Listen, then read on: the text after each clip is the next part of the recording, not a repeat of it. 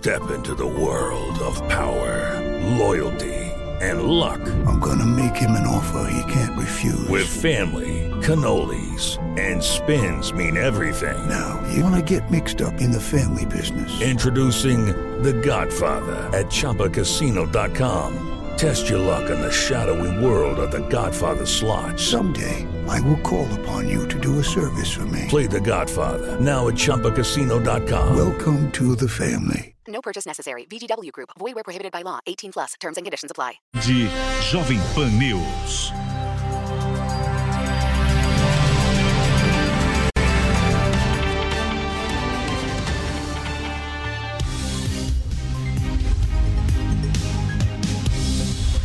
Direto ao ponto, com Augusto Nunes.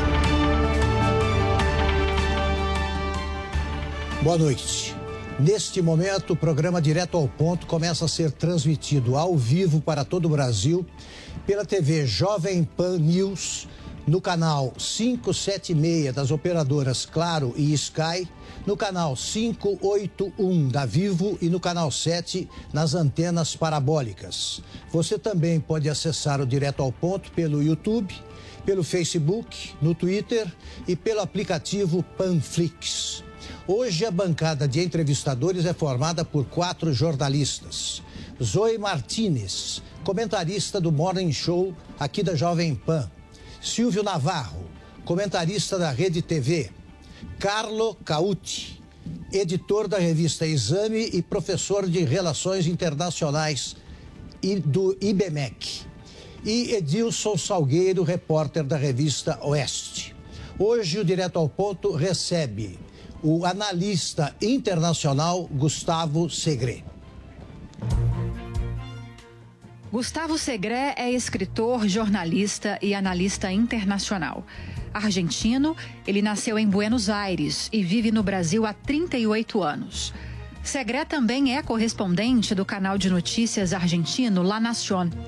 Autor de vários livros, entre os quais se destaca Socorro, Quero Exportar. Segre fundou o Partido Argentino de Centro-Direita Republicanos Unidos e foi professor na Universidade Paulista.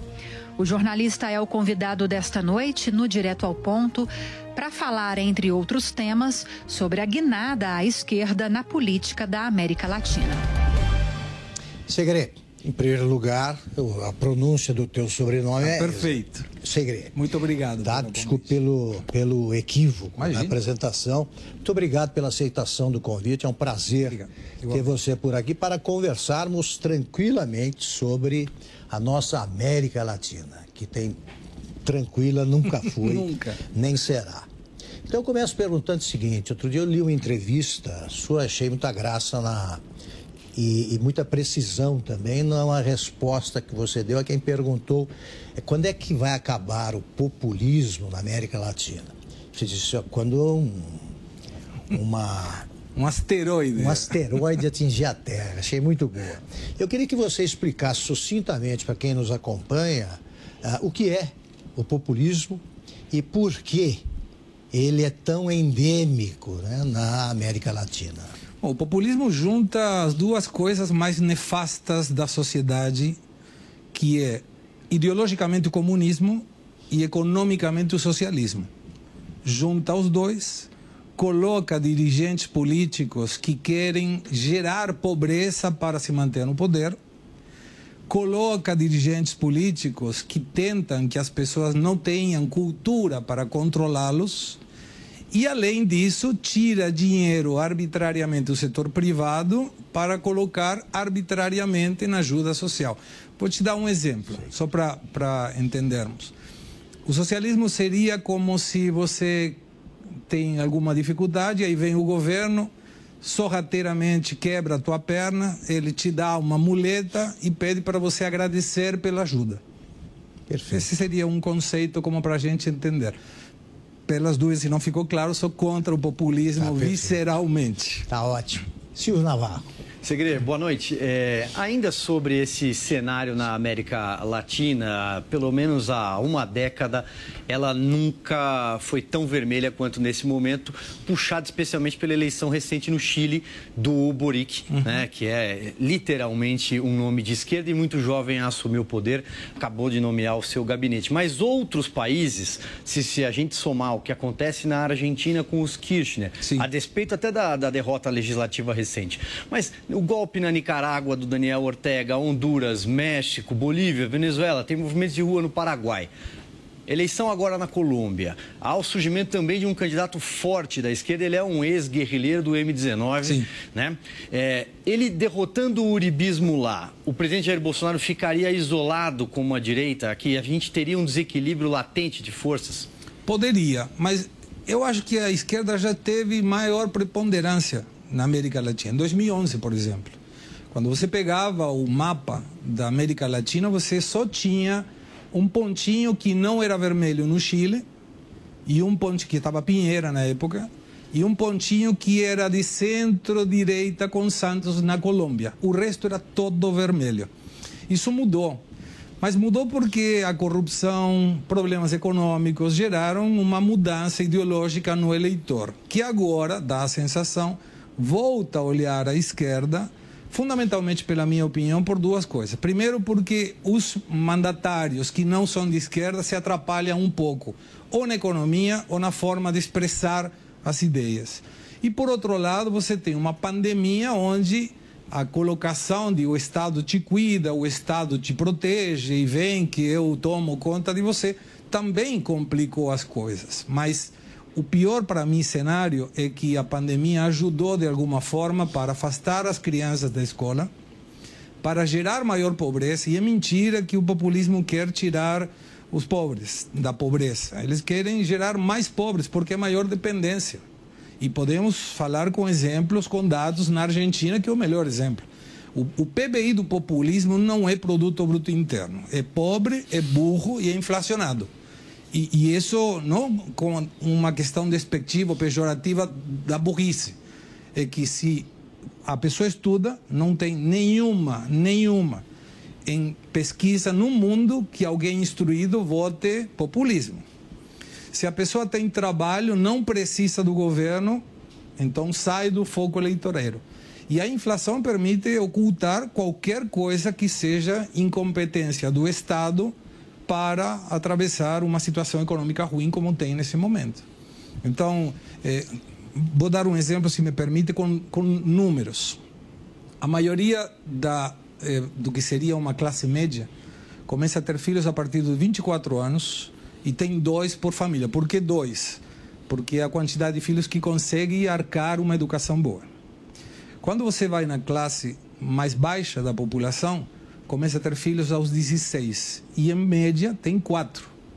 Quer dizer que em 2 vezes de 24, a classe média tem 4 pessoas e a classe mais baixa da população economicamente tem 12. Só que todos votam. E esses 12, quando tem uma ajuda do Estado, colocam farinha e refrigerante. Você tem que ser gordinho e feliz. Isso digo como uma atenção para as pessoas. Então, dou uma ajuda do governo para você me votar, para você continuar dependendo de mim e você continua votando. São 12 que votam sem nenhum tipo de desenvolvimento cognitivo. Então, qualquer coisa que eu possa falar, eles vão acreditar. E isso é uma equação macabra que o populismo se encarrega de manter.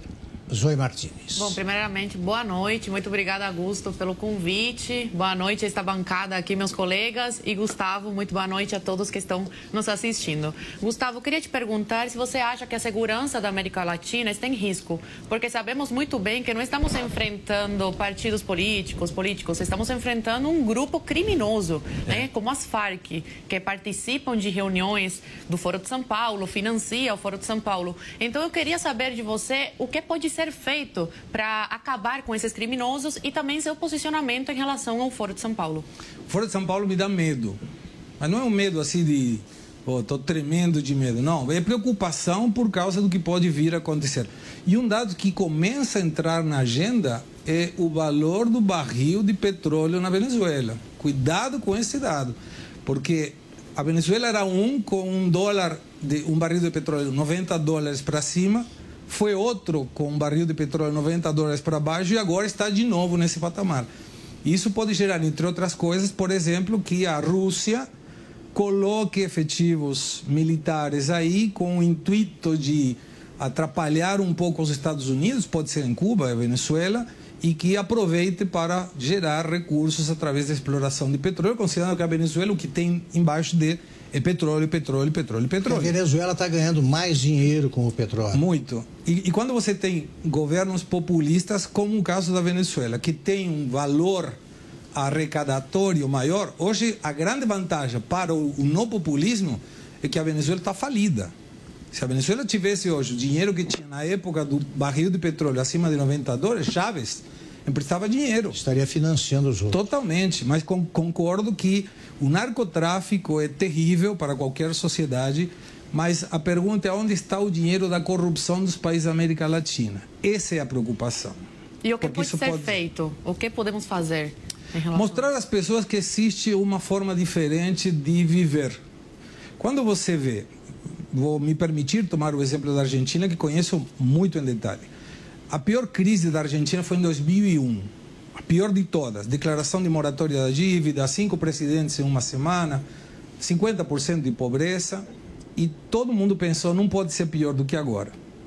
Mas nesse momento, em 2001, tinha 2.300.000 pessoas trabalhando para o Estado, municipal, estadual, nacional.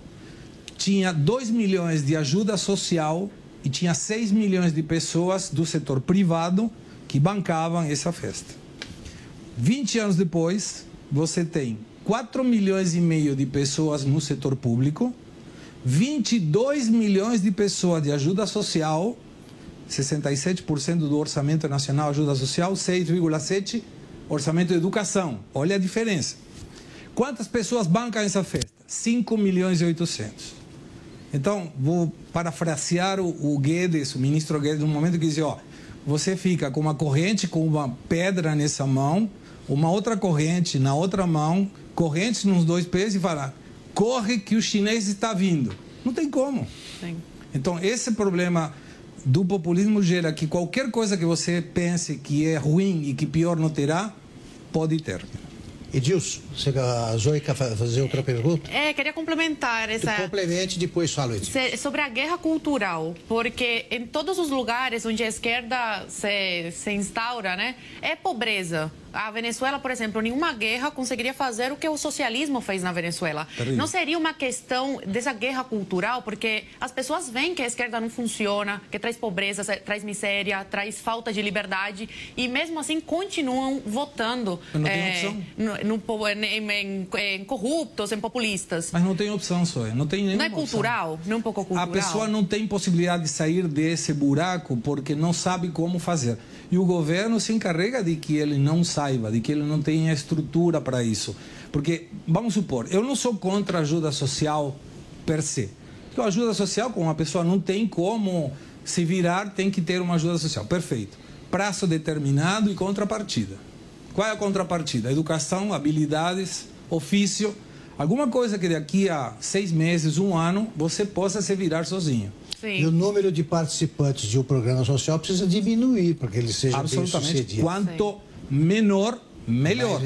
Mas se eu te dou dinheiro, não te ensino nada, você vai numa escola que cada vez eu me autopercebo aprovado, então está aprovado. Mas você não sabe ler, não tem problema, aprova. Aí a pessoa chega uma hora que o próprio mercado, cada dia mais competitivo, te breca. E quando você não sabe o que fazer, olha para o Estado e fala, por favor, me ajuda. Sim. Aí o Estado diz, ok, te ajudo, mas para isso você continua me votando. Então, é uma situação da qual é difícil sair. Sim. Edilson. Boa noite, Augusto, oficialmente, a todos da bancada, as pessoas que nos assistem em Segre. Prazer entrevistar pela segunda vez. Verdade. Teve uma época, assim que o Fernandes foi eleito, no Brasil, se tornou comum uma frase que é o seguinte, como é bom ter presidente. Isso foi dito por militantes políticos, vamos dizer assim. Então, me permita só descrever alguns dados. Claro. Inflação de 50%, índice de pobreza de 40%, mortes por Covid maior em 5 meses. Então, você como argentino gostaria que explicasse para os brasileiros um pouco mais entusiasmados, é bom ter um presidente assim? Quem é que dizia que era bom? Militantes políticos aqui da nossa esquerda.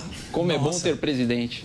Primeiro, o Fernandes não é um presidente. Um posto eleitoral que a Cristina colocou, disse, ó, se veste de presidente, se perceba presidente, faça alguma coisa que pareça que você é presidente, mas quem manda sou eu.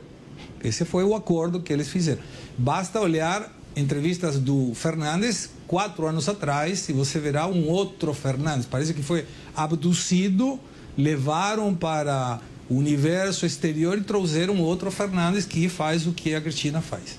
Naquele momento que começa a pandemia, era o Estado te ajuda, o Estado te protege, e aí ele conseguiu fazer uma coisa interessante, que é unificar o Estado Nacional, Cidade de Buenos Aires, que é da oposição, Província de Buenos Aires, que é o Kicillof, que é um delfim também da Cristina. E aí as eleições, a demonstração eleitoral se mostrou como eficiente. As pesquisas de imagem subiram 86%. E aí ele acreditou. E esse foi o problema. Porque em algum momento a conta passa o garçom e te diz, ó, quem vai pagar? Aí o Fernandes falou, não, eu não, é a Cristina. E a Cristina falou, não, o posto é você que tem que pagar. E essa colocação gerou que hoje tenha uma imagem péssima com um agregado. Hoje, informação de hoje, a Cristina soltou a mão do presidente Fernandes na negociação com o FMI. Então, qual é a colocação? É bom ter um presidente? Lógico, é muito bom ter um presidente, mas de preferência que seja um presidente competente, não um posto eleitoral. E houve algum problema também com o filho da... Claro, o Máximo Kirchner, que é um dirigente da Câmara, que faz o que a mãe pede ou manda fazer, e coitado, ele trabalha de filho, ele não estudou, então não tem o que fazer. Mas ele é presidente do bloco governista. Aí o Fernandes avisou para todo mundo, nossa, fizemos um acordo do FMI, a culpa é do Macri, porque sempre a culpa é do outro, e agora nós temos que ratificar o acordo no Congresso. E antes de chegar nesse ponto, hoje, o Máximo Kirchner, presidente do bloco, falou, estou me demitindo na presidência do bloco, a responsabilidade do acordo do FMI é do Fernandes com o Guzmán, o ministro da Economia. Ou seja, soltou a mão, Cristina soltou a mão do Fernandes. Carlos. Segre, primeiramente boa noite, obrigado Augusto. Segre, eu queria só pontuar que você falou que não é a pesquisa que mostra que quem estuda tende a votar populismo, evidentemente você não tem familiaridade com faculdade pública brasileira, porque se você for em departamento de pós-doutorado, acredito que não é oficial. Tem gente que acredita em marxismo científico ainda, então temos algum problema, brincadeiras à parte. Falando da Argentina, esse acordo com o FMI, de fato prevê que a Argentina deve gastar menos e reduzir a impressão de dinheiro, basicamente quantas notas eles imprimem. Você acha que isso é possível, considerando que a Argentina, nos últimos 20 anos, aliás, nos últimos 30 anos, nunca teve um ano que conseguiu reduzir os gastos públicos? Não digo empatar o orçamento, fazer superávit, reduzir gasto público. Você acha que quando a gente escuta o teu nome e fala, tá complicado. Mas vou mais longe, 120 anos, desde 1900 até hoje, 121 agora, a Argentina só conseguiu gastar menos do que arrecadava 9. E quebrou 8. Quebrou 8 vezes, né? E nunca, o FMI nunca pagou o que tinha que pagar, foi renegociando a dívida, deu calote 6 vezes e vai dar de novo porque o negócio não fecha, a conta não fecha. Mas aí é onde entra o erro do populismo, porque vamos supor que qualquer um de nós, quem está nos assistindo, disse, eu vou governar o país. Como governa um país? Da mesma forma que você governa a tua casa ou a tua empresa. Se você consegue gastar menos do que arrecada, do que ganha, você sobra dinheiro, vai de férias, troca o carro, investe em alguma coisa melhor, compra roupa, sai para jantar, o que for. Não é o caso da Argentina. Então, o que fica? Você ganha X, gasta mais do que isso, e no mês seguinte fala, eu preciso de dinheiro. Por quê? Porque estou gastando mais. Quando você avalia a possibilidade, não precisa reduzir a despesa do governo se ele for esperto. Ele precisa aumentar a arrecadação. Mas não estou dizendo aumenta a arrecadação aumentando a carga tributária. Estou dizendo aumenta a arrecadação aumentando a atividade econômica. E para isso eu preciso tirar a carga tributária, fazer reformas estruturais, sindicalistas fora, trabalhista moderado, melhorando a lei que tem, tirar o Estado se mete, coloca preços cuidados, coloca cepo no câmbio, se mete em todo lugar. Proibiu a exportação de carne. Que a Argentina não exporte carne como que o Brasil não jogue futebol. Não tem como fazer isso. Então ele poderia fazer isso. Qual foi o pretexto, Segre? Alegando o quê? Por que proibiu? Porque, teoricamente, no conceito era, se eu não exporto, então vai diminuir o preço. Aí entra outra colocação, que o burro proativo. Quando você coloca alguém que não sabe de nada e a pessoa quer mostrar que ele consegue fazer as coisas. Que é colocar as pessoas porque é militante e não porque tem um histórico. Então, quando você avalia essa questão de como pode fazer isso, tranquilamente dá para fazer. Mas precisa fazer reformas estruturais que um governo peronista jamais faria. Então, aí, qual é a única forma de fazer ajuste? Diminuindo a despesa. E eles não vão fazer. Não podem emitir. E aí, qual vai ser o segredo? Vou te dizer o que vai acontecer. Festival de bônus de títulos públicos. Já aconteceu na década de 80, quando o Alfonsín era presidente. Aí o que faz? Cara, preciso que alguém me financie. Eu, Estado, aviso para os bancos que ele tem que comprar LELIQs, todas as letras que existam no mundo. Aí o banco, que teria que emprestar dinheiro para o setor produtivo, ele financia o setor público. Então, não tendo capital para financiar o setor privado, a economia cada vez fica pior. Então, como termina? Seria como se você falar, estou gastando muito. Então, vou falar com o meu chefe para que ele me dê um aumento de salário. Mas você está produzindo melhor? Eu falei, não, estou gastando muito. Então, você tem que me financiar. Esse é o que acontece na Argentina. Mas, então, desculpa, Augusto, só complementando. Quanto tempo você acha que vai demorar para a gente ver mais um calote na Argentina nesse acordo com o FMI? Vou te dar exemplos com números. Esse ano vencem 19 mil, números redondos, 19 bilhões de dólares com o FMI. Vamos imaginar que o FMI fala, vou perdoar, não precisa me pagar. De fato, não vai ter desembolso. O FMI vai dar, que chama DEGs, e com esse dinheiro que o FMI dá para a Argentina paga para o FMI, esse ano. Mas aí vamos supor que a Georgieva fala, é gente boa, vou perdoar os 44 bilhões que ainda deve, são 42,8. Perfeito. Aí vem todos os credores do mundo e fala, gente, a Argentina é bonita. Vou perdoar os 363 bilhões de dívida pública. No mês que vem já tem dívida de novo. Por quê? Porque não consegue colocar em equação. Então, é um problema estrutural. Zoe. Segre, sobre o Teatro das Tesouras. Aqui no Brasil, mudando completamente de assunto, pode, né? Sim. Pode mudar, ok. Aqui no Brasil, a gente viveu durante muitos anos com uma falsa oposição, PT contra PSDB. E hoje a gente vê que os dois são a mesma coisa, tanto que estão se aliando aí para a eleição desse ano.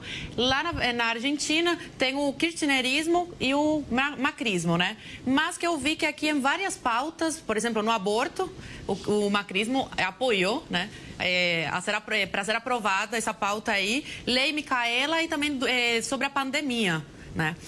Eu queria te perguntar, na Argentina, tem uma oposição realmente? Tem alguém de direita que defenda os valores da direita? Tem. Ou existe só essa falsa oposição? Mas vou complementar. A oposição ajudou para fazer uma lei de locação terrível. Foi uma aberração. Aprovou uma lei de gôndolas, de supermercados, também, outra aberração. Aprovou uma lei de teletrabalho, outra questão. Mas qual é o objetivo da oposição? Brincar de oposição. Sim. Mas quando você tem...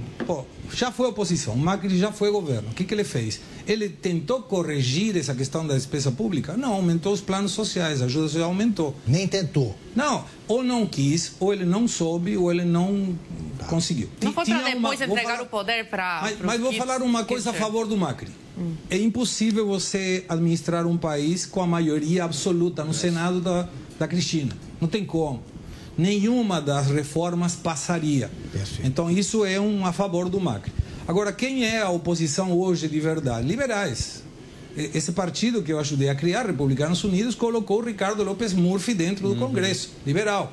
José Luiz Esper, outro liberal que está como deputado, foi candidato a presidente em 2019, e o Javier Milei, que é o abandeirado dos liberais hoje, sem dúvida nenhuma. Mas tem muitos liberais que não apoiaram ele, né? É porque o Javier tem uma forma muito particular de ser. Mas o problema do liberalismo é que o ego é maior que a proposta. Todos eles. Mas ele não parece muito com o Bolsonaro aqui? Você pode voltar aos assuntos à vontade, mas agora precisamos rodar, girar a roda. Mas depois voltamos. Voltamos. Segre, então vamos lá, voltando um pouquinho, só para a gente amarrar a questão econômica que você brilhantemente traçava aqui em relação à Argentina. Nesse cenário, sem reformas estruturantes, sem reserva, com uma moeda absolutamente desvalorizada, o peso não vale nada. Ou seja, o horizonte é muito ruim, uma inflação de 50%, como bem citou aqui o Edilson. Até que ponto uma Argentina que não tem uma carta na manga, os Kirchner em declínio, eles não têm uma carta na manga tão cedo. Até que ponto isso vai afetar o Brasil? Afinal de contas, estamos falando do mais importante parceiro comercial aqui na região. Já afetou. Porque o Brasil, que era o principal fornecedor da Argentina, não é mais o primeiro. China. No ano 2021, a China exportou para a Argentina 1 bilhão a mais, foram 13,5 bilhões contra 12,4 do Brasil.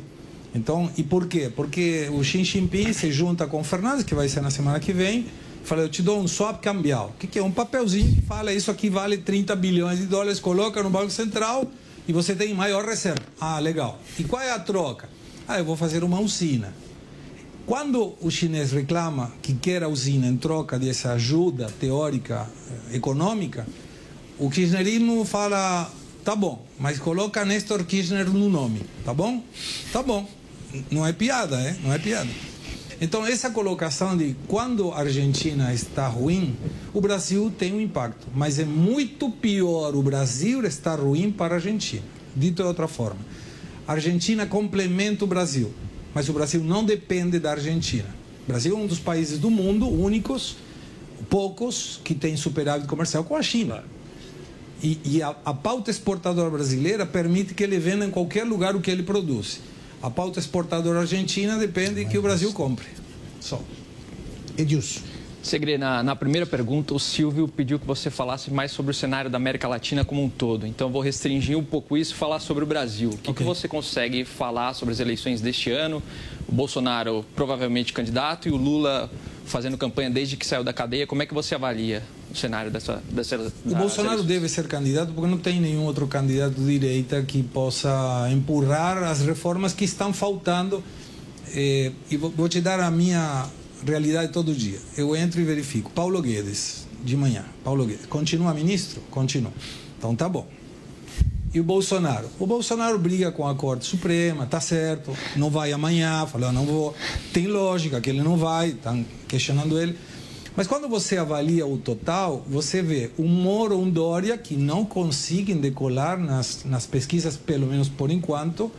E aí, na análise, fica o Lula como candidato do PT, que o STF fez de tudo para ele poder ser candidato. Mas a pergunta é, se fosse o Lula, vai ter 78 anos nas eleições. Ele se foi no segundo mandato com 82% de aprovação pública. E até a corrupção, podemos falar 2 horas de todas as coisas boas que o Lula fez no momento que ele foi. A gente defende um presidente violinista, porque ele pegou o poder com a esquerda e executava com a economia de direita. Colocou a Meirelles, enfim, fez um monte de coisas muito sábias do ponto de vista que é o que o Chile está fazendo hoje também. Mas a Venezuela também começou assim, né? Aí depois foi que... Aí, tá, depois eles saem. Agora, então. A questão é, se não fosse o Lula, qual seria o candidato do PT? Que representa o PT? Haddad não representa o PT.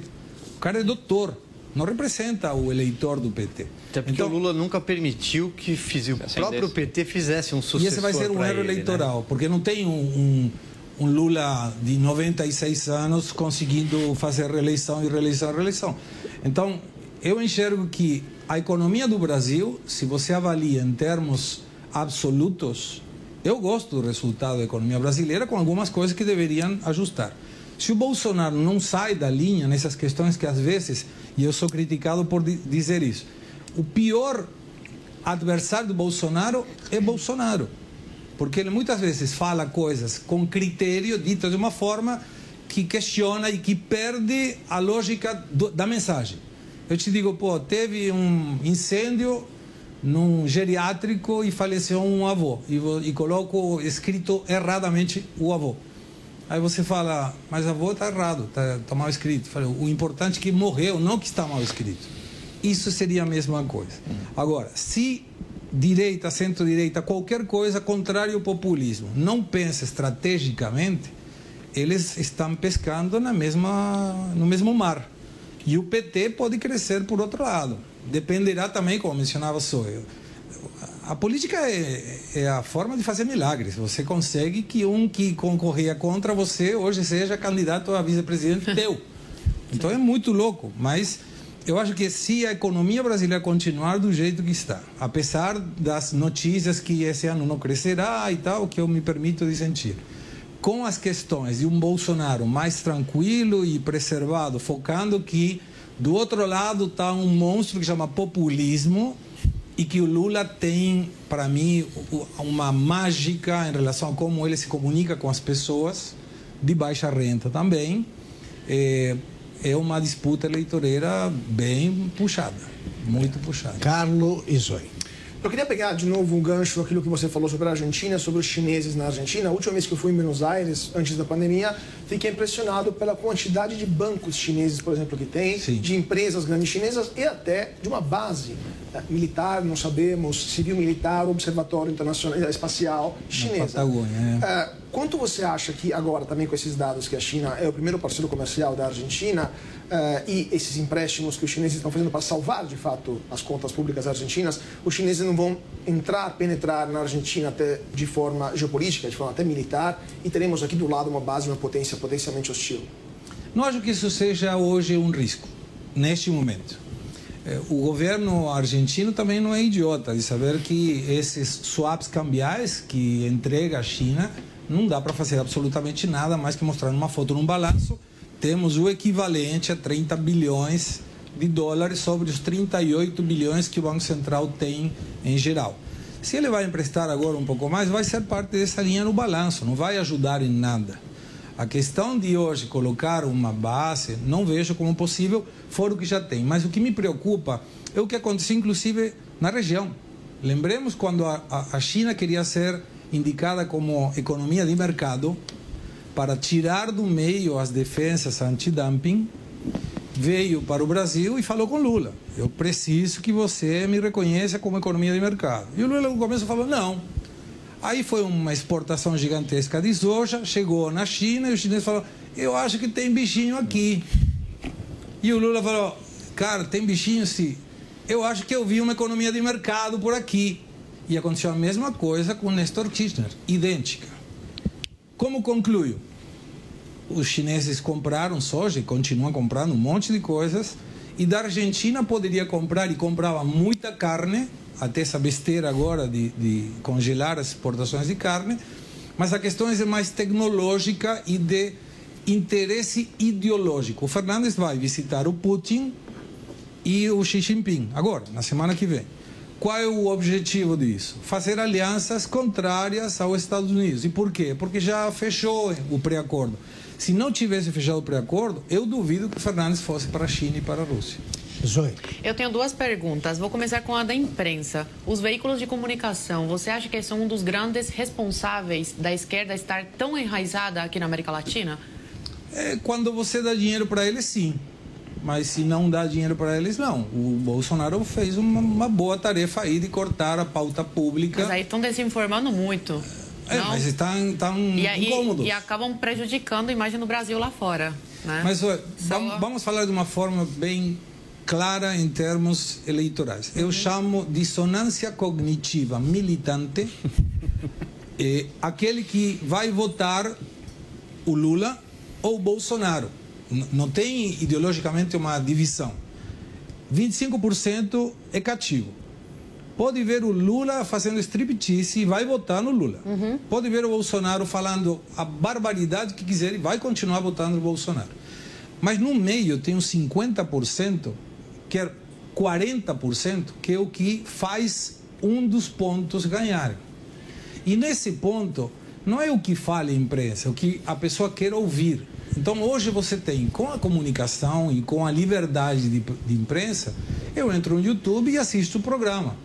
E se não gosto, dou um clique e assisto outra coisa. Mas tem muita gente Mas que eu vou ainda fazer um assiste. reparo, Zoe, ao que você disse. A imprensa, essa era a tese do Samuel Weiner, que foi íntimo de Getúlio Vargas. Ele disse, olha, a imprensa não elege ninguém, a imprensa atrapalha governo. Sim, claro. Se a imprensa elegesse quem quisesse, não teria sido eleito o Brizola, governador do Rio, também nem o Lula teria sido eleito. Bem provável. A imprensa atrapalha. Agora, eu acho que nem isso, porque quando eu dirigi o Estadão, na virada dos anos 80 para 90, o Estadão tinha 500 mil exemplares. Hoje tem 60 mil. Claro. 60 mil edição impressa. Somando com a edição digital, chega a cento e tantos, 200, é uma coisa irrisória. Não muda. Então, não tem mais esse negócio. Fora que quem não quer... Por exemplo, eu sou correspondente do La Nación Más. Quem olha La Nación Más dificilmente vai votar no Lula. É mais para o Bolsonaro. Mas tem o C5N lá na Argentina. Quem assiste C5N nunca votaria no Bolsonaro. Mas, por exemplo, tem muita gente que ainda assiste TV aberta. E, por exemplo, o Lula fala abertamente que, se eleito, vai controlar os veículos de comunicação. E a imprensa não está falando nada, pelo contrário, jogam para baixo do tapete, porque estão em campanha pro Lula. Então, tem muitas pessoas que acabam não tendo conhecimento disso. Sim, mas é o que está dizendo, é o engajado, o jornalismo engajado, você vai fazer o quê com ele? Mas o Brasil está muito engajado. Troca a pessoa. Vamos Sempre imaginar esteve. que o Bolsonaro, o candidato de direita, fala essa mesma coisa. O que faz um eleitor? Fala, opa, vou prestar atenção, porque eu não quero isso. Por que consegue idealizar uma situação de risco? Porque tem instrução. Então, voltamos no ponto. É isso aí. Para conseguir resolver essa questão, é mais educação, é um mercado que contrate mais, uma habilidade... Mas a escola está tomada. Mas tem As escolas e faculdades estão tomadas. Mas qual é a pergunta, Zoe? Outra pergunta. Tem a pergunta sobre a Colômbia e o Brasil. Diga. Atualmente, na América Latina, só tem esses dois países que têm governos de direita, conservadores. O Bolsonaro, ele ataca... Não esquece do Uruguai, que o Lacalle Pou está fazendo uma coisa bem legal. Equador também hoje de direita. Mas comparado com os de esquerda, somos minorias. Sim. Mas em quantidade, eu vou utilizar mais população. Busca a população. Mas vou a favor do teu. Colômbia vai deixar de ser de direita. Sim, isso eu tenho claro. Com certeza. Por isso que a pergunta é sobre o Bolsonaro. Caso o Bolsonaro seja reeleito, você acha que isso vai despertar uma luz no fim do túnel para a América Latina? As pessoas vão parar para pensar, opa, peraí, ainda tem jeito? Tem, lógico. Vai ser a muralha da China contra o populismo, sem dúvida nenhuma. Mas a questão é que tem que fazer as coisas certas. Eu não defendo uma política de direita pelo fato de ser de direita ou de esquerda pelo fato de ser de esquerda. Eu defendo muitas políticas que são de esquerda. Mas isso não quer dizer que eu sou de esquerda. Eu acho que, não sei se alguém de vocês ou alguém que com certeza está nos assistindo toca um instrumento. Você toca algum instrumento, só? Não. Não. Mas imagine que toque. Piano. É só ouvir. Toca com a mão esquerda, somente com a mão esquerda. Sim. Aí você tira e toca somente com a mão direita. Falta alguma coisa. Toca com as duas. Aí sai a música. Então, não serve, eu sou de direita, eu sou de esquerda. O Javier Milei fala que eu sou um liberal de esquerda. Eu nunca ouvi isso, mas por quê? Porque eu defendo que algumas coisas podem ser tomadas na ajuda social com contrapartida, com prazo, com educação. Mas não pode. Corta o plano social e a pessoa que morre de fome. Não dá para fazer isso. Sim. Silvio. Você voltou no Chile, que é a grande novidade do continente recente. Saíram os primeiros nomes do ministério do Boric, né? E para muita gente, Especialmente a nomeação de quem vai cuidar da economia chilena, o Mário Marcel, atual presidente do Banco Central. Ele é um moderado, ele não é um socialista radical. Então, assim, ao assumir o governo, será que o Chile vai ser tão radical quanto as ruas eram incendiadas, as igrejas eram incendiadas no passado? E só para complementar, como é que o país vai lidar com a história da Assembleia Constituinte, da nova Constituição? É agora, ele vai governar com uma Constituinte em curso e a presidente da Assembleia, Elisa Loncón, salvo engano, me corrija se estiver errado, ela é uma Mapuche, tem toda a questão indígena no Chile, então que cenário você vê para esse ano no Chile? Talvez não seja tão radical quanto as ruas. Não vai ser, eu acho que não vai ser. De fato, quando você toma a esquerda e a direita do Chile, são mais próximas no centro. E não porque deixem de ser esquerda e direita, porque eles sabem que tem muita interação entre tem um governo de esquerda, tem um governo de direita, volta o governo de esquerda, volta o governo de direita. Bachelet e Pinheira sempre estavam, pega a chave e agora é você. Agora me devolve a chave que agora sou eu. E essa questão do Boric, eu acho que vai ter um critério mais do Lula colocando Meireles do que uma esquerda que vai ser radical. Imaginemos, o Boric é um Boulos do contexto. Eu não vejo um Boulos fazendo o que o Boric está fazendo. Então me dá uma esperança, que será uma esquerda não tão para a esquerda. Não vai ser populista. E a colocação da Constituinte tem uma vantagem, que é até setembro não define. Então essa Constituinte até setembro dá para ir atenuando algumas questões, sobretudo nas questões do Mapuche. O Mapuche acabou de sair Juan Esguala da prisão, que é um guerrilheiro dos Mapuches, utiliza o Mapuche, mas ele faz guerrilha, e isso pode mostrar à sociedade do Chile que tem que tomar um pouco mais de cuidado. Segre, há relativamente pouco tempo você deu uma entrevista dizendo que seria candidato nas eleições argentinas. Por que não foi? Porque tive um momento de lucidez. Você pretendia, nessa época, naquela época, você pretendia ser candidato a... Deputado. Deputado. Eu estava terceiro na lista, junto com Ricardo López Murphy. E aí onde entra as questões econômicas. Aí eu utilizei uma denominação econômica que chama custo de oportunidade. E aí a minha esposa tinha feito uma reforma em casa, eu tinha que morar na Argentina. Aí eu cheguei como teórico, pré-candidato, porque estava terceiro na lista que depois elegeu López Murphy. E La Nación me falou: Gustavo, você não pode ser correspondente, analista e candidato. Então vamos suspender a tua... Não, suspenderam o contrato, falaram, não pode falar mais. Aí eu estava como jornalista de uma rádio uruguai, me ligaram dizendo, não dá para fazer. Então eu tinha chegado à Argentina e já estava menos 10. Para piorar as coisas no momento que não dava para ir e voltar o tempo todo. Eu demorei 48 horas para chegar de São Paulo a Buenos Aires e gastei 12 vezes o valor de uma passagem normal. Por causa das restrições aí da pandemia? Não tinha como entrar. Ah, tá. Estava fechado, não tinha voo, não tinha nada. Então, como eu ia fazer uma campanha, vote em mim? E aí falei, e aonde você está? Estou em São Paulo, porque eu não consigo chegar lá. Então falei, não, dá tempo. Que entrasse Ricardo López Murphy era o objetivo.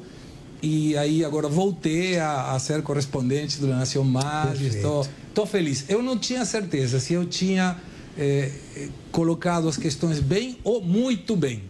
Mas uma coisa era, não era um momento certo. E eu não faço nada que não me faça feliz. Perfeito.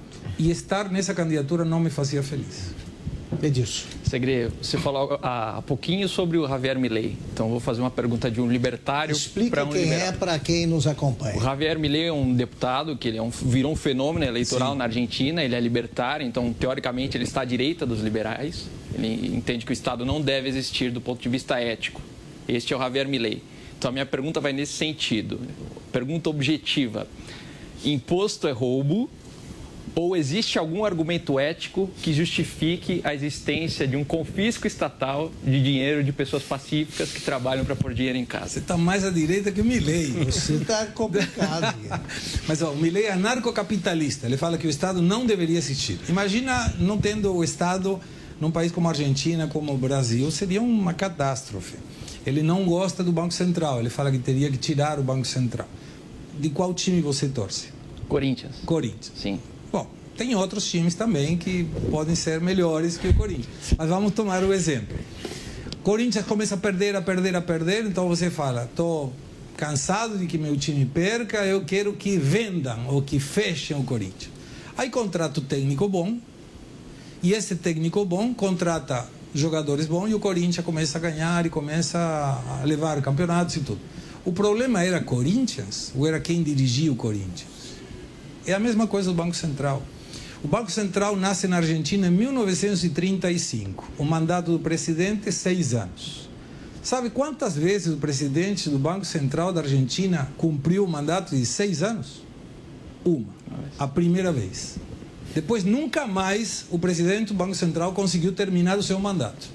Não tem autonomia nenhuma. É colocado pelo presidente do Banco do governo. E por quê? Porque ele tem que imprimir, tem que emitir títulos e tem que alavancar a festa do Estado. Então, primeiro, reconhece todo mundo que o Javier Milei colocou a juventude com um pensamento liberal. Isso ninguém pode tirar. É irrefutável. Mas as colocações do anarcocapitalismo, de fechar o Banco Central, eu pessoalmente não concordo com ele. Mas posso só arrematar? Sou mais liberal clássico, não libertário. Quando o cidadão comum, o que paga a festa mesmo, quando ele observa, por exemplo, coisas do Supremo, de jantares regados a vinhos caros, a lagostas, eles acabam não tendo instrumento para pensar justamente isso, em abolir esse tipo de estrutura política que existe? Mas não tem como fazer isso, não tem como. Aí volta de novo, a maioria dos ministros, secretários, são militantes, são pessoas de confiança do presidente de turno. O que eles sabem do assunto? Provavelmente nada. Mas eles têm que mostrar serviço. Aí volta de novo, o pior cenário para qualquer organização pública ou privada, o burro proativo. O cara não entende nada, mas ele tem que fazer. Se entendesse alguma coisa, ninguém cortaria a exportação de carne, considerando que a carne que é exportada não é a que é vendida no país. Então, para que eu vou cortar uma coisa que ninguém consome aqui? Tinha 100 unidades feitas e produzidas, 50 local, 50 para o exterior. Cortei as 50 aqui para o exterior, o custo individual dobrou. Ninguém pensou nisso. Então, quando você coloca essa festa que alguém tem que pagar, hoje claramente o setor privado argentino está agoviado de tributos. E aí entra a colocação. É uma recomendação que já fiz para vários dos integrantes do governo Fernandes. Leiam Laffer. Laffer determina que quanto você mais aumenta a carga tributária, menos arrecada. Então, levei uma proposta em função do livro Socorro Quero Exportar para o governo, dizendo: tira as retenções, que são impostos que pagam os exportadores, loucura, até 5 milhões de dólares, e você terá uma quantidade de contribuição de arrecadação marginal. Hoje não arrecada, vai começar a arrecadar lá na frente, mas deixa que o cara cresça, deixa que o cara exporte. Aí eles mandaram: mas nós fizemos uma coisa, de 500 mil dólares, quem exporta 500 mil dólares por ano não vai pagar retenção. Falei, o valor que poupa não justifica colocar um encarregado de exportação. Então, de novo, a pessoa que fez isso fala: vamos fazer uma lei de fomento ao exportador. Não serve para nada. Então, o que deveria fazer? Abaixa a carga tributária, simplifica a carga tributária, penaliza quem não paga os impostos e os tributos, vai atrás do evasor e diminui o gasto público. Você consegue equilibrar as coisas e você gasta menos e arrecada mais. Segre, eu queria que você me ajudasse a decifrar um mistério mesmo, né? O que é o peronismo, né? O Perón, ele foi contemporâneo do Getúlio Vargas, né? O Brasil era governado pelo Getúlio, o Perón governava a Argentina, portanto já há 70 anos.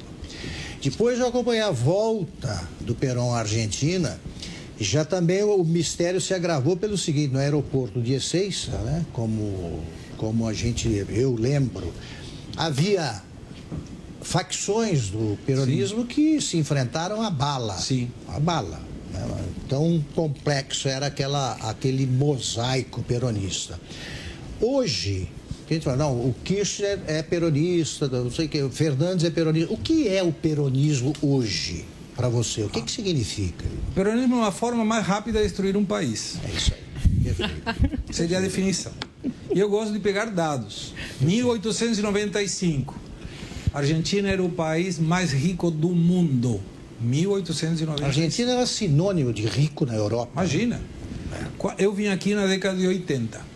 E quando eu vim aqui na década de 80, o produto interno bruto dos países estava muito próximo. Tá. Hoje é 5 vezes o Brasil em função da Argentina. Tá. E não é que o Brasil fez as coisas maravilhosas. Muito bem. Então, você não precisava que a Argentina fosse para cima, o Brasil fosse mais para cima. Não, a Argentina ia para baixo. O peronismo nasce, como você mencionou, com João Domingo Perón, que na teoria defendia os trabalhadores e fez muita conquista laboral, trabalhista, sim, mas que ele treinava com Franco na Espanha e com Mussolini na Itália. E aí depois virou, e quando veio essa segunda vez, trouxeram um Perón velho, mas tinha que colocar alguém que desse para mexer de alguma maneira. E aí vem, quem colocou de vice-presidente? A esposa. Isso. Que se chamava Isabelita. Mas Isabelita não era o nome dela. Isabelita era o nome de guerra dela. Porque o nome dela era Maria Isabel. Ou Maria, nem me lembro já. Isso, não tinha nada a ver. Maria, não tinha nada a ver. Maria Estela. Maria Estela Martínez de Perón. Então, quem termina governando? A vice-presidente. Quando ele morre, dia 1º de julho de 1973, ela começa a ter o poder. Mas ela governava? Não, era o resto das pessoas que governavam. E aí o que colocou? Aí saiu da direita, porque o Perón começou sendo uma pessoa muito de direita. E no nome do Perón, é como se fosse, quem é o, sei lá, o maior dos próceres políticos contemporâneos. E você usa o nome dele para fazer uma coisa que provavelmente ele não teria feito. Mas o peronismo foi a forma de destruição do país. Você vê o crescimento do produto bruto interno, da renda per capita da Argentina, ia crescendo até o peronismo. Até o peronismo. Depois começa a descer e nunca mais recuperou. Por que nada... Desculpa, não, pode falar. Por que nada deu certo fora do peronismo, então, na política argentina recente? Porque a aventura Fernando de la Rúa, o CR, foi uma catástrofe que a gente sabe em 2001 e precisou chegar o Eduardo Durralde, bem ou mal, para colocar as coisas nos trilhos. Com o Alfonso, mais ou menos. As alternativas perto daquele cenário do de la Rúa, né, do Corralito... Mas tivemos o Alfonsin também, que era uma alternativa. A volta da democracia foi do Alfonsin, foi o pai da democracia, sem dúvida nenhuma. Mas imagina o seguinte contexto.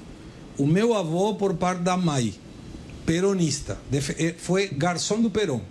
Não o toque no Perón que ele saía para defender. Ele conseguiu ter uma casa, uma moradia em função das políticas sociais do Perón.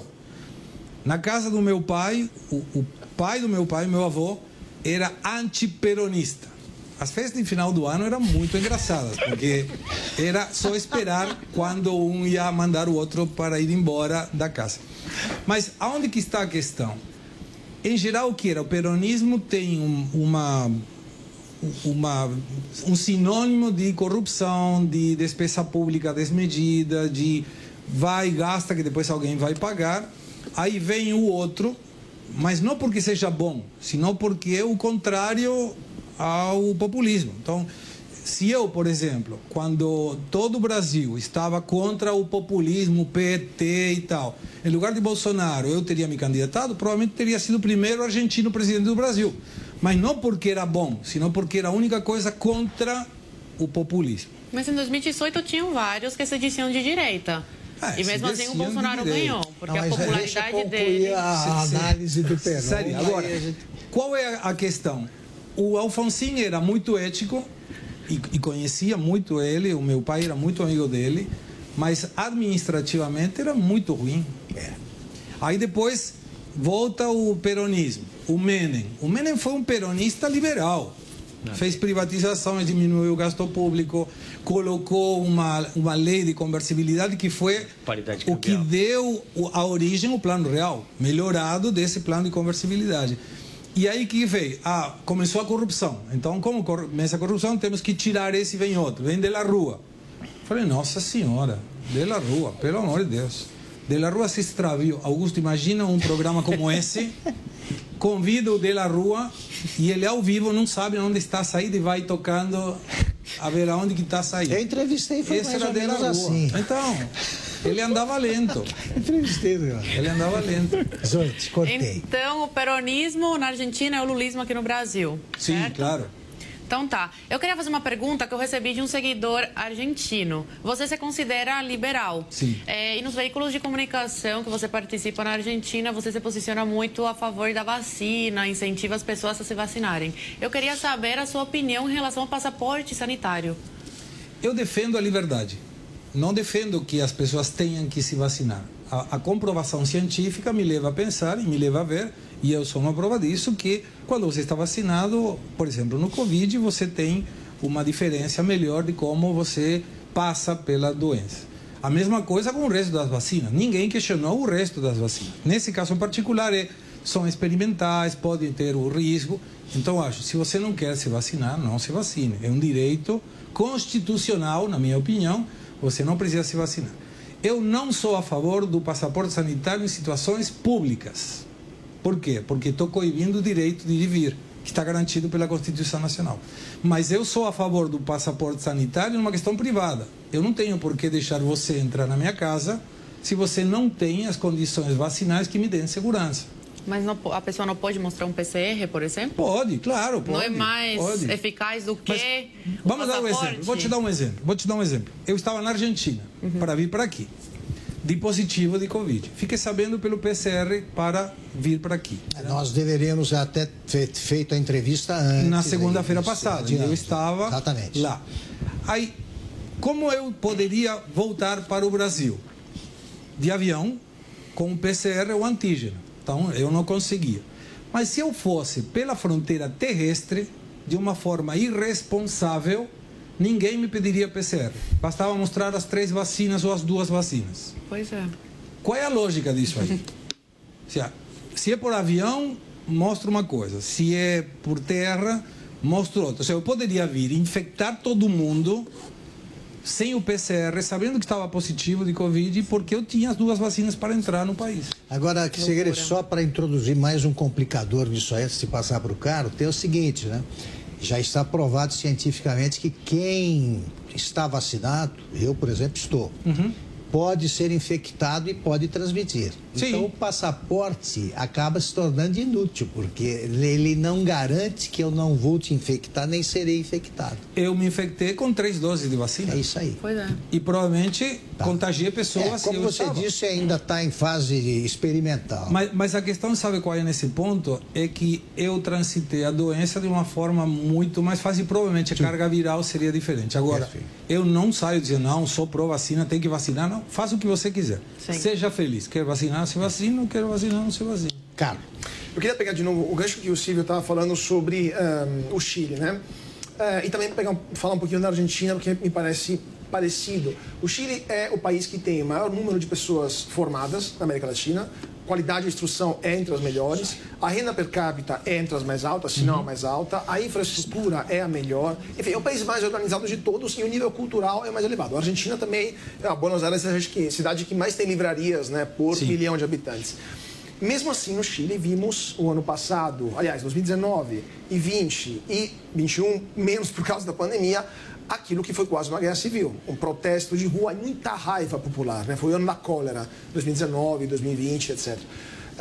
Por que você acha que isso aconteceu? Qual que é o problema? A desigualdade no Chile não são, o índice de Gini no Chile não é tão pior do que o Brasil, inclusive é melhor do que quase todos os países da América Latina. Mas lá teve essa onda de raiva que levou também depois à eleição do atual presidente de extrema esquerda. Então, por que isso aconteceu lá, que deveria ser o último país em tese, a acontecer isso? Pelo mesmo motivo que os sindicalistas na Argentina fazem greve geral somente quando o governo não é peronista. É igual. Qual é a questão do Chile? No Chile tem um problema que não foi resolvido e se não resolver, essa questão vai acontecer de novo, que é a aposentadoria. A lei da aposentadoria do Chile permite que você coloque dinheiro e essa conta é tua, não distribui, mas o valor que você vai se aposentar é um salário mínimo. E você não sustenta uma população inteira com um salário mínimo.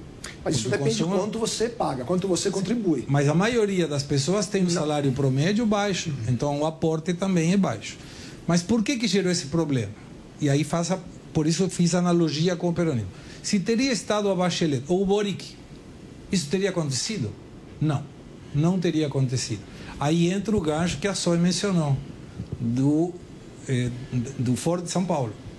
E o próprio Maduro indicando, nós temos dinheiro, vamos colocar dinheiro para fazer bagunça. Sim. E essa bagunça, quando você tem um povo que está incomodado com alguma coisa, só falta um motivo. E o Chile tinha esse motivo, que era a aposentadoria. Agora, deixa eu te perguntar, Segre, antes de passar para a Zoe, como a Zoe ainda não perguntou isso, eu me antecipo. Claro. Como é que você vê o futuro a médio prazo de Cuba?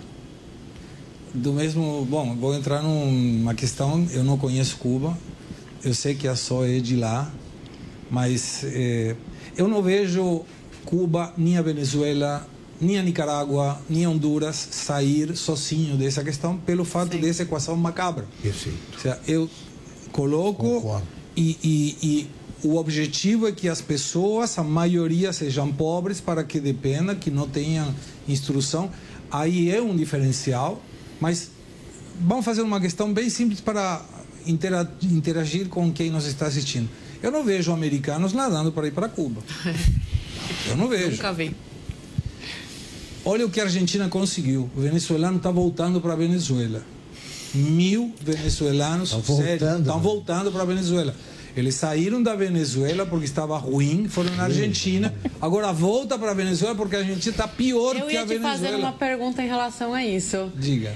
Posso te interromper? Por favor. Se você acha que o Brasil está preparado para fazer uma operação acolhida agora para os argentinos, porque tem operação acolhida para os venezuelanos. E já vai começar as dos argentinos também. Não vai. A primeira migração à Argentina foi melhor, há 38 anos atrás, sim, que a gente veio para melhorar, junto com o Brasil, Argentina, Brasil, a sociedade brasileira. Não, falando sério. Eu não enxergo que vai ter muito argentino vindo para aqui, para o Brasil. O Bolsonaro apresentou isso como um risco. Tem muito argentino indo embora, mas em geral a maioria dos argentinos que pensa na migração vai para a Europa e Estados Unidos. Mas você dizia que esses países não resolverão o problema sozinhos. Que alternativa você vê? Sim. Organizações das Nações Unidas, organizações dos Estados Americanos, pressão do ponto de vista comercial e, de novo, me preocupa e muito um barril de petróleo $90 para cima em Venezuela. Perfeito. Mas Cuba foi expulsa desculpa, Augusto, Cuba foi expulsa da OSA, foi suspensa da OSA em 62, mais ou menos. A ONU também, obviamente, tem uma certa... A ONU, na verdade, condena embargo, né? Condena embargo contra Cuba. Mas o embargo está lá há 60 anos, então Cuba, vamos dizer assim, está sob pressão comercial e política. E os Castro estão lá firme e forte e ainda nomearam um sucessor. Mas o embargo... Adianta... O embargo não impede deles se relacionarem. Teve manifestações ali, coisa que nunca existiu. Que nunca teve no passado, mas quando você avaliar o que era Cuba em 1950, era o melhor país do mundo. Tranquilamente. Era uma Argentina em 1895. Então, isso são provas que o socialismo destrói o que toca. Sim. A questão é como a gente faz quando ele já se instalou. Mas adianta, então, é um vírus, é um Covid que vai se espalhar e que dificilmente a gente consiga tirar, salvo que um desses países consiga, por algum milagre, mostrar que tem uma opção diferente. Mas, por exemplo, o Papa Francisco, vou aproveitar que ele é argentino, o senhor é argentino. Ele visitou Cuba, se reuniu com o Fidel, com os Castros e não visitou os presos políticos. Eu queria saber a sua opinião sobre aí seu conterrâneo, que podia fazer alguma coisa junto com a ONU para salvar os cubanos da ditadura em Cuba. Não tem culpa nenhuma. Não, eu não tenho nada a ver com ele. Mas seu conterrâneo. Mas eu te conto. Quando Francisco foi denominado Papa, falando, nossa, o Papa argentino, mas tínhamos o Messi, tínhamos o Maradona e agora somos o Papa. Não, eu fiquei super feliz quando o Francisco... Mas o Papa é peronista. Pois é. Também. Pois é. Aí atrapalhou tudo. Não, você tá rindo, mas é peronista de verdade. Ele é peronista. Segredo. E ele não visitou a Argentina até agora. E falou que não ia visitar. Pois é. Segre, ainda um pouquinho só sobre economia, já que a gente está falando do bloco. Eu já até sei a tua opinião, porque já o entrevistei outras vezes, mas acho que é importante a gente tocar no ponto do Mercosul. Qual é o futuro do Mercosul? Presta para alguma coisa, se é que um dia já prestou? Teve até pouco tempo atrás, tinha gente dizendo até que queria uma moeda comum. Você se lembra disso? Mas sempre coloca alguma coisa. Tem um sistema de moedas locais que não serve para nada. O Mercosul, quando começa o Mercosul, era uma questão importante do ponto de vista da geopolítica, da segurança entre os países e uma questão econômica. Ninguém sabia o que estava do outro lado da fronteira, na Argentina, no Brasil. Ninguém sabia o que era o IPI, o que era o IVA lá. As bitolas dos trens da Argentina e do Brasil até hoje são diferentes, porque um pensava que o outro poderia invadir o outro país. Então, serviu para desenvolver o comércio bilateral. Em 1980, Argentina e Brasil, somado exportações e importações, 1 bi. 2011, 40 bi dólares. Então você fala, cresceu. O que falta é o que vem depois disso. Ou seja, você namora alguém e fala, tá, o que a gente vai fazer? Vamos casar. Ok, casar. E agora? Quer ter filho? Não, filho não. E o que você gostaria? Nada, tá certo assim. Então não tem um projeto para depois. Continuidade. Aí entrou muito bem Lacalle Pou, que empurrou o Brasil também, dizendo, gente, precisamos abrir ao mundo. O acordo do Mercosul com a União Europeia seria um bom acordo para se desenvolver. A questão é que como você vai concorrer, e aí como o Brasil tem um pouquinho mais de vantagem. A Argentina, com uma taxa de juros de 60%, porque vai ser taxa real positiva a partir de agora, e tem uma inflação de 50%. Com uma taxa de inflação de 50%, com uma lei trabalhista de 1973, não tem como. Então, o que isso faz? Fecha o país. E aí se fecha até dentro do Mercosul. Fica o Paraguai muito bem, em silêncio, está crescendo bem, está gerando emprego, está atraindo empresas. O Brasil, que quer fazer as coisas, que gerou 2.700.000 postos de trabalho de saldo no ano 2021, 61 bilhões de superávit comercial, 50 bilhões de investimentos diretos produtivos, e o Uruguai, que tem, para mim, o melhor presidente que tem na região. O cara surfeia, anda pela rua com a esposa, não tem segurança e ninguém incomoda. E tem a renda per capita maior que a Chile, $100 maior que a de Chile em 2021. Então, essa colocação é o que tem que mostrar, falar, se o Uruguai pode, que tem 3 milhões de habitantes, por que não pode ser a Argentina, que tem 45? Por que não pode ser Brasil, com 214, 213 milhões? Essa é a colocação. O Mercosul serve, mas, de novo, para que possa dar um empurrão, precisa mais alguma coisa. E esse mais alguma coisa, até hoje, pelos problemas internos que cada um tem que olhar no seu umbigo, porque como vai pensar o Mercosul quando você está incendiando o país? Porque não tem emprego, porque não dá para pagar contas. Então, o Mercosul é uma questão importante, mas não é urgente. E os países da região, em geral, atendem mais urgente que é o importante. Edilson. Segre, a primeira pergunta do Augusto, na verdade, não foi a pergunta. Ele pediu que você explicasse o que era o populismo. E pela resposta, a gente entende que isso está enraizado em alguma medida na América Latina. Então, se o asteroide não vier, quais as medidas práticas a gente consegue fazer para desvincular isso? O que é? Por meios culturais? Como é que a gente se livra disso? Vou te dar um exemplo do que nós propusemos na Argentina. Em 2023, a gente vai tentar que uma cidade que se chama Pilar, que hoje está em mãos do peronismo, mude ideologicamente de administração para mostrar no município como é possível administrar através de questões liberais. E do nome e sobrenome. Pilar, província de Buenos Aires, 30 quilômetros de Buenos Aires, da capital. Se conseguirmos isso, é mostrar que dá para administrar com superávit primário, que dá para diminuir a ajuda social, que dá para crescer diminuindo a carga tributária, e com isso mostrar, dizendo, gente, tem aqui o exemplo. Tem nome e sobrenome. Senão a maioria dos contra o populismo tem uma retórica. Em teoria eu te mostro que é melhor, mas qual é a prática? Qual é a tua experiência? Você tem um currículo maravilhoso. O que você fez na prática com esse currículo? E aí a resposta é nada. Então precisamos um exemplo. E com esse exemplo, e aí é onde entra a importância que o Brasil mantenha a colocação não populista, para não fazer nenhuma questão eleitoreira, senão não populista. Qualquer um não populista. De mostrar que existe alguma coisa melhor. E existe alguma coisa melhor.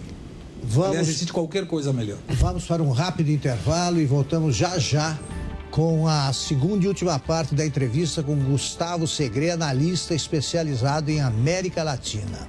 Até já.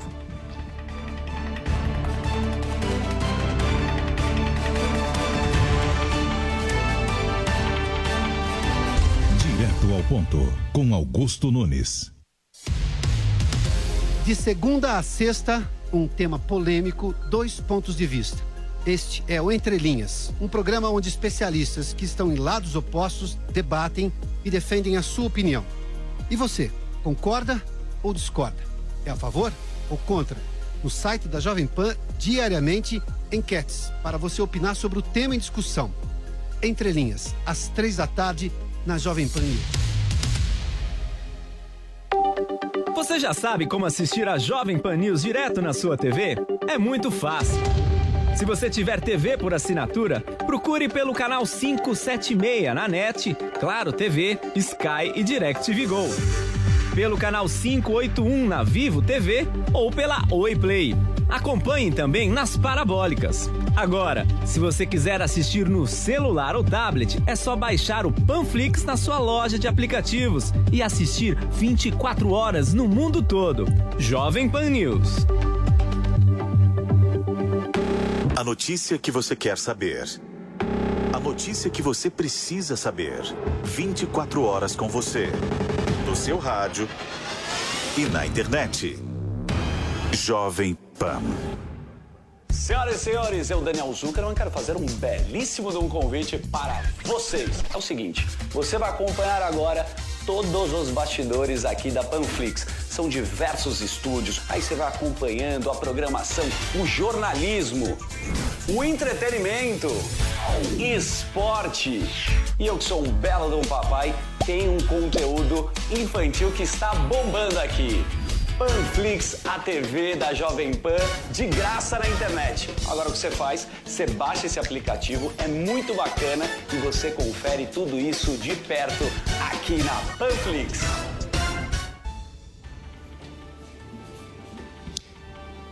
Estamos de volta para a segunda e última parte da entrevista com Gustavo Segre, analista especializado em assuntos latino-americanos. Segre, como é que você definiria o bolivarianismo, né? E segundo Hugo Chávez seria o socialismo do século XXI, e se há algum perigo de um novo surto de bolivarianismo no continente, no subcontinente? Sim, esse risco que a gente mencionava... De novo, você falava do petróleo... É um risco enorme, porque se você tira a forma de financiamento de qualquer projeto, ele perde validade, perde força. Você precisa, para fazer política, você precisa de recursos. Isso. Senão, não consegue fazer. Então, se existe esse risco, teria sido muito diferente a região se o barril de petróleo estivesse por cima durante um tempo maior ao que ficou, e claramente com um líder como era Chávez, que também se desvirtuou. Porque aí a questão, eu te vendo uma imagem, você me vota e depois é outra coisa diferente. Vou te dar um paralelismo. Tem uma piada que fala que na época da eleição uma pessoa morre e vai para o paraíso e fala, não, vamos fazer, estamos em épocas eleitorais, então vou te mostrar o céu e vou te mostrar o inferno. E você escolhe. Só que quando você escolheu, por 4 anos não pode mudar. Então vai para o céu, todo mundo paz, tocando a lira, tranquilo, não tinha briga, os anjos cantando. E fala, é gostoso, mas é meio entediante aqui. Vai para o inferno, era festa, música, comida, bebida. Falou, pô, não leve a mal, não é nada pessoal, mas eu vou no inferno. Aí eu, tudo bem, então desce no elevador para o inferno. E quando fecha a porta do elevador, fala, lembre que por 4 anos você não pode mudar. Aí ele abre a porta do inferno e era fogo, calor, não tinha nada de festa, não tinha nada de nada, e chama a pessoa dizendo, peraí, ontem eu estive aqui e precisava corroborar que isso não é o que estava ontem. E a pessoa fala que ontem nós precisávamos da sua eleição e hoje você já nos escolheu. E essa é a eleição. Essa é a eleição. Eu te vendo o que quiser. Uma vez que você me escolheu, tem 4 anos que você não vai conseguir fazer nada. Pode mudar nas intermediárias nos países como, por exemplo, a Argentina, o Chile, a Colômbia. Mas fora isso, tem que segurar 4 anos. Agora, Segre, até que ponto o fato de o Brasil ser o único país que fala português, e ninguém melhor para responder essa pergunta que você, que é um argentino, fala muito bem o português, aliás, e conhece bem o Brasil. Até que ponto isso prejudica as relações do Brasil com os outros países de fala espanhola? Não acho que prejudica. Não prejudica? Não prejudica. Absolutamente nada. O Brasil é visto como um país latino-americano como os outros. E pronto. E se as pessoas falam devagar, e nós explicamos para os argentinos, uruguaios, paraguaios, vai no Brasil, fala devagar, explica o que quer. Eu não entendia, por exemplo, alguns sotaques do interior quando eu cheguei aqui. Certo. Eu aprendi a falar português ouvindo e vindo e assistindo Homem-Pássaro na televisão. Por quê? Porque Homem-Pássaro para mim era uma coisa absurdamente ruim de ouvir, o Homem-Pássaro. Como pode ser um Homem-Pássaro? E mesmo assim eu aprendi nos cerros. E outro dia, com muito prazer, eu te conto a barbaridade maior da minha vida dando aula na Unip, por exemplo. Que foi um erro gramatical. Mas todo mundo entendeu o que eu quis dizer. Eu não consigo separar o que é ração de terração. Não sei se a Zoe consegue, o Carlos não sei se consegue. Da ração do animal. Sim. Perfeito. Ou o ato de executar. Execução. Tem a outra parte da palavra que eu não consigo identificar. As diferenças. Tá vendo? A gente sofre. Nós sofremos. Não, mas você fala muito bem. Zoe. Segre, eu queria te perguntar agora sobre o Brasil. O STF vem tomando umas medidas bem autoritárias, não respeitando a Constituição, mandando prender pelo simples fato do crime de opinião. Sim. A pessoa opina e vai presa porque o STF não gosta. Não estão seguindo a lei, simples assim. Eu queria saber como que os argentinos e o mundo vê isso lá fora. Tem esse ativismo na Argentina, por exemplo? Os argentinos, em geral, defendem a divisão dos 3 poderes. Eu acho que tem muito juiz que não leu John Locke no século XVII, o Charles de Montesquieu no século XVIII, o espírito das leis, a necessidade da divisão dos 3 poderes para que um controle o outro e um coloque limites e um, de alguma maneira, legisle para que o outro execute, né? A legislação, o legislativo, o executivo e o judiciário. Os argentinos não seria uma resposta válida e vou te dar um exemplo. Dia 1º, amanhã, vai ter na Argentina uma manifestação contra a Corte Suprema. E quem organiza? O governo do Fernandes, que é um risco enorme. Sim. Um dos poderes da República contra o outro poder da República. Aplica aqui a mesma coisa, Suprema Corte contra o que faz o Bolsonaro. Quando você avalia em todo o governo Bolsonaro, não teve na história brasileira um presidente que tenha tanta ingerência do juizado, do tribunal, sim, como o que o Bolsonaro teve. Então, eu acho que a divisão dos 3 poderes da República está para isso, para ter uma independência nos 3 poderes. Quando um entra no outro, é um risco muito grande. É um risco institucional, inclusive, muito grande. Mas a imprensa lá fora repercute? Repercute porque a Argentina está acontecendo a mesma coisa. Dia 3, o que faz o argentino? Dia 1º, o governo contra a Corte Suprema. Dia 3 é o povo a favor da Corte Suprema. E o segredo qual é? Quem leva mais gente. Claro, sim, o populismo leva ônibus, dá sanguichinho, paga... Aqui no Brasil é a mesma coisa. Igualzinho. Pão com mortadela. Esse filme a gente conhece bem por aqui. Segredo. A gente passeou por praticamente todos os países aqui da América Latina. Queria só tocar em 2 pontos. Primeiro, o Peru, onde o atual presidente, o Pedro Castillo, parece ser talvez um dos maiores desastres aqui do continente. Em 6 meses já vai para o 3º ministério, fora denúncias de corrupção e tentativas de impeachment sucessivas. E segundo, a Colômbia, né, que a gente rapidamente falou na primeira resposta. Esse Gustavo Petro, que é um ex-guerrilheiro do M19, o Movimento 19 de Abril. E aí, sobre a Colômbia, fica a seguinte pergunta.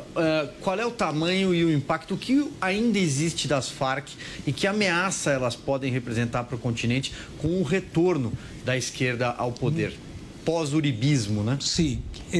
Uribe fez uma coisa, na minha opinião, que é a não continuidade de uma questão de responsabilidade futura. Ainda teremos a eleição, né? Tem em março agora. Tem a primeira em maio e a segunda turno em junho. Perfeito. E muito provavelmente não será o candidato da direita, não vai ganhar, pode ser da esquerda ou pode ser do centro. Sei. As Farc me parece que estão mais concentradas nessa região em Colômbia e isso de alguma maneira é um problema para o povo colombiano e um alívio para o resto da região. Mas vai depender da grana para financiar qualquer projeto nesse sentido. E aí volta de novo o que o senhor comentava. Ford de São Paulo, narco político, questões da corrupção que tem um dinheiro guardado que ninguém sabe aonde. Mas a questão de Peru chama atenção porque era impossível que alguém votasse no Castilho. A primeira pergunta, um Augusto Nunes do Peru perguntou para ele o que é um monopólio. Ele se enrolou, não conseguiu explicar que era monopólio. Em teoria é um professor. E quando você vê a questão de o fato de não saber aonde vai, te leva a não chegar nunca porque você não sabe aonde quer ir. O Peru já vinha maltratado por todos os ex-presidentes. Teve o Alan Garcia que se suicidou. Teve outros 3 ex-presidentes que foram presos por causa do Lava Jato peruano. Sim. E aí aparece o Castilho como um candidato de esquerda, empurrado claramente por uma questão do México, com López Obrador, também à esquerda, e uma situação de temos que alavancar aquele 2011, quando eu olhava no mapa da América Latina, era todo vermelho, menos o Chile, menos a Colômbia. A Colômbia provavelmente vai sobreviver e vai ter um governo de centro. Mas o Peru está fora de qualquer mapa geologicamente ou geopoliticamente falando, porque se atrapalha politicamente de uma forma tão grande que a opção seria Keiko Fujimori. Você fala, cara, o que é pior? Um presidente que usa um chapéu e não sabe falar o que é monopólio ou a filha do Fujimori? Então, é escolher entre o pior ou o menos pior. É disso. Segredo, eu queria voltar um pouco para a questão econômica agora. Existe a possibilidade de haver um acordo de livre comércio entre Mercosul e União Europeia, que isso se acentue essas relações comerciais? Eu interpreto que sim. Para isso, o Brasil precisa comprometer um pouco mais as questões ambientalistas. A França está questionando muito, por interesse também, porque tem uma indústria agropecuarista que seria muito competitiva a brasileira com ele e ela não quer perder essa possibilidade. Mas o problema é que hoje a macroeconomia mostra indicadores totalmente diferentes. Então, o que fala o acordo em termos gerais? Um produto brasileiro, argentino, uruguaio, paraguaio pode entrar na Europa a partir de amanhã e não paga imposto de importação. E que isso vai afetar nos produtos europeus? Nada. Porque o preço daqui, o custo daqui é maior que o custo europeu. Mas daqui a 10 anos... e passa rápido, o produto europeu poderá vir aqui com a mesma característica. Ele vai entrar aqui com isenção impositiva, não vai pagar imposto de importação, 0. E qual é o problema? Eu vou 10 anos para trás em qualquer dos países do Mercosul.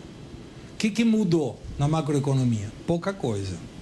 Então isso preocupa porque um acordo que tem o interesse de abrir o mundo para a indústria brasileira, argentina, uruguaia e paraguaia pode se converter em um problema de risco para a indústria que está querendo abrir. Então, não serve o acordo se eu não faço adaptações estruturais. O Brasil está mais adiantado, o Uruguai agora também, e o Paraguai silenciosamente está fazendo. Todos à direita. O único país do Mercosul que está à esquerda é o único que não consegue fazer as coisas certas. Carlos. A gente estava falando sobre dar uma alternativa ao populismo, demonstrar praticamente que isso é possível. Mas do ponto de vista até filosófico, eu diria, o outro lado, a liberdade, se baseia na ação do indivíduo, até na responsabilidade individual. Ou seja, a pessoa ganha, mas também responde pelos seus atos, né? E também responde ela própria. Não pode se esconder no coletivismo, no meio da massa. Isso espanta muita gente. Você não acha que tem uma tendência natural, na maioria das pessoas, a rejeitar a liberdade como um todo, porque elas não querem arcar com as próprias responsabilidades, com os erros também que elas fazem, né? Enfrentar a vida como ela é e prefere o coletivismo, você fica lá no meio da massa, se esconde, a mediocridade não aparece e você fica mais naquela água morna, quentinha, sem aparecer e sem também ficar muito pesado. Sim, eu aprendi a valorizar a vida quando eu tive diagnóstico de câncer de pele. Isso por quê? Porque até esse momento eu nunca imaginei que eu poderia morrer mais cedo do que seria a velhice. Então, quando você avalia as questões da liberdade, você valoriza quando você não tem a liberdade, lamentavelmente. Só é um bom exemplo de um país que valoriza a liberdade, por quê? Porque você não tem. O princípio da motivação universal é aquilo que você não tem. Por isso você estuda, porque você não tem o conhecimento e o título. Por isso você quer comprar um carro, porque você não tem um carro. E essa motivação tem que ser forte o suficiente para que transforme com ideias, propostas e mude pensamentos. Eu tinha tanta vontade de ter um tênis das 3 linhas, e meus pais não poderiam me comprar na época, e eu, quando fiz 15 anos, o meu pai trouxe um tênis branco, não era couro sequer, e tinha 2 tiras. Eu falei, tá falho isso aqui. Peguei uma caneta e eu desenhei a 3ª tira. E falei, isso não vai acontecer com os meus filhos. Isso me motivou a estudar, a empurrar, a fazer as coisas. Então, o mais importante que tem é fato. Uma coisa é a teoria, outra coisa é a prática. Se a gente conseguir mostrar para as pessoas que hoje estão atrapadas no populismo que existe uma forma melhor de elas viverem com liberdade e com a determinação do que elas podem ou não querem e podem fazer, a gente vai ter um futuro muito melhor. Bom, nós estamos nos momentos finais do programa, então vamos completar a roda com uma pergunta e respostas concisas para a gente. Eu vou ser sucinta agora, não tenho pergunta. Eu queria que você mandasse uma mensagem aos brasileiros para esse ano de eleição, com base na sua experiência como argentino. Tem que pensar muito bem o que vai fazer. O melhor de todos os processos eleitorais é votar pela melhor opção e não pela menos pior. Os nossos países estão acostumados a escolher aquele que não é tão ruim. Isso nos tira uma qualidade institucional que poderíamos vivenciar melhor. Mas isso eu acho que vai depender também da maturidade das pessoas que vejam que a importância no seu voto é tão grande quanto o futuro que elas podem ter. O Brasil tem uma vantagem em relação à Argentina, por exemplo, que é o voto uninominal. Eu voto uma pessoa, não voto uma lista que alguém fez. Então eu consigo tirar aquele que eu acho que é corrupto, aquele que eu acho que não está preparado e colocar pessoas que sejam valiosas para o futuro do país. Então pense bem quem você vai votar e saiba que o seu voto é mas que na junção do universo daqueles que vão ter a opção de votar não é apenas é mais que determinará o futuro do país. Silvio. Vamos lá, bem direto. Segre, Venezuela. O fim do chavismo, o fim da ditadura Maduro, de que forma ele é possível? Porque nas ruas, com manifestações populares e opositores sendo presos, pessoas sendo presas, parece difícil. Mas está mudando alguma coisa. Eu fui convidado hoje para dar uma palestra na Venezuela. A primeira coisa que eu falei, eu não posso ir na Venezuela, eu vou ser sequestrado lá. Imagina eu dando uma palestra na Venezuela falando sobre as vantagens do populismo, ironicamente falando. Mas você vê que tem uma mudança e aí depende de um fator só, que é a união da oposição, que a Venezuela não tem. A Venezuela não tem uma oposição unificada. Disse, cara, o importante é que tira isso, que isso é ruim. Depois a gente se vira. Depois que tiramos esse problema, a gente vê como resolve as outras questões. Mas é interna, depende dos políticos. O Maduro vai deixar as pessoas manifestarem 1 mês e meio, se quiserem. E ele vai dar risada, não vai resolver. Edilson, temos 2 minutos para pergunta e resposta. Desculpa. Segre, como é que é a relação pessoal diplomática entre o presidente Jair Bolsonaro e o Alberto Fernandes? Aí tem um mérito fantástico do Daniel Scioli, que é o único peronista que eu elogio, que é o embaixador argentino. Sabe o que diz? É mais difícil que fazer remo em doce de leite.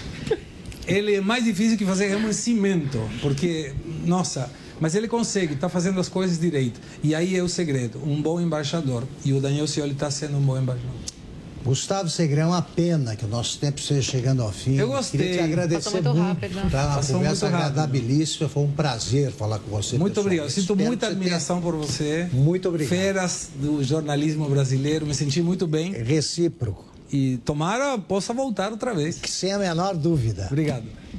Bem, agradeço a presença dos integrantes da nossa bancada, formada hoje por Zoe Martins, Silvio Navarro, Carlo Cauti e Edilson Salgueiro. Nosso programa está disponível em todas as plataformas do Grupo Jovem Pan. Muito obrigado pela audiência e até a próxima semana, até da segunda-feira, às 9h30 da noite. Até lá.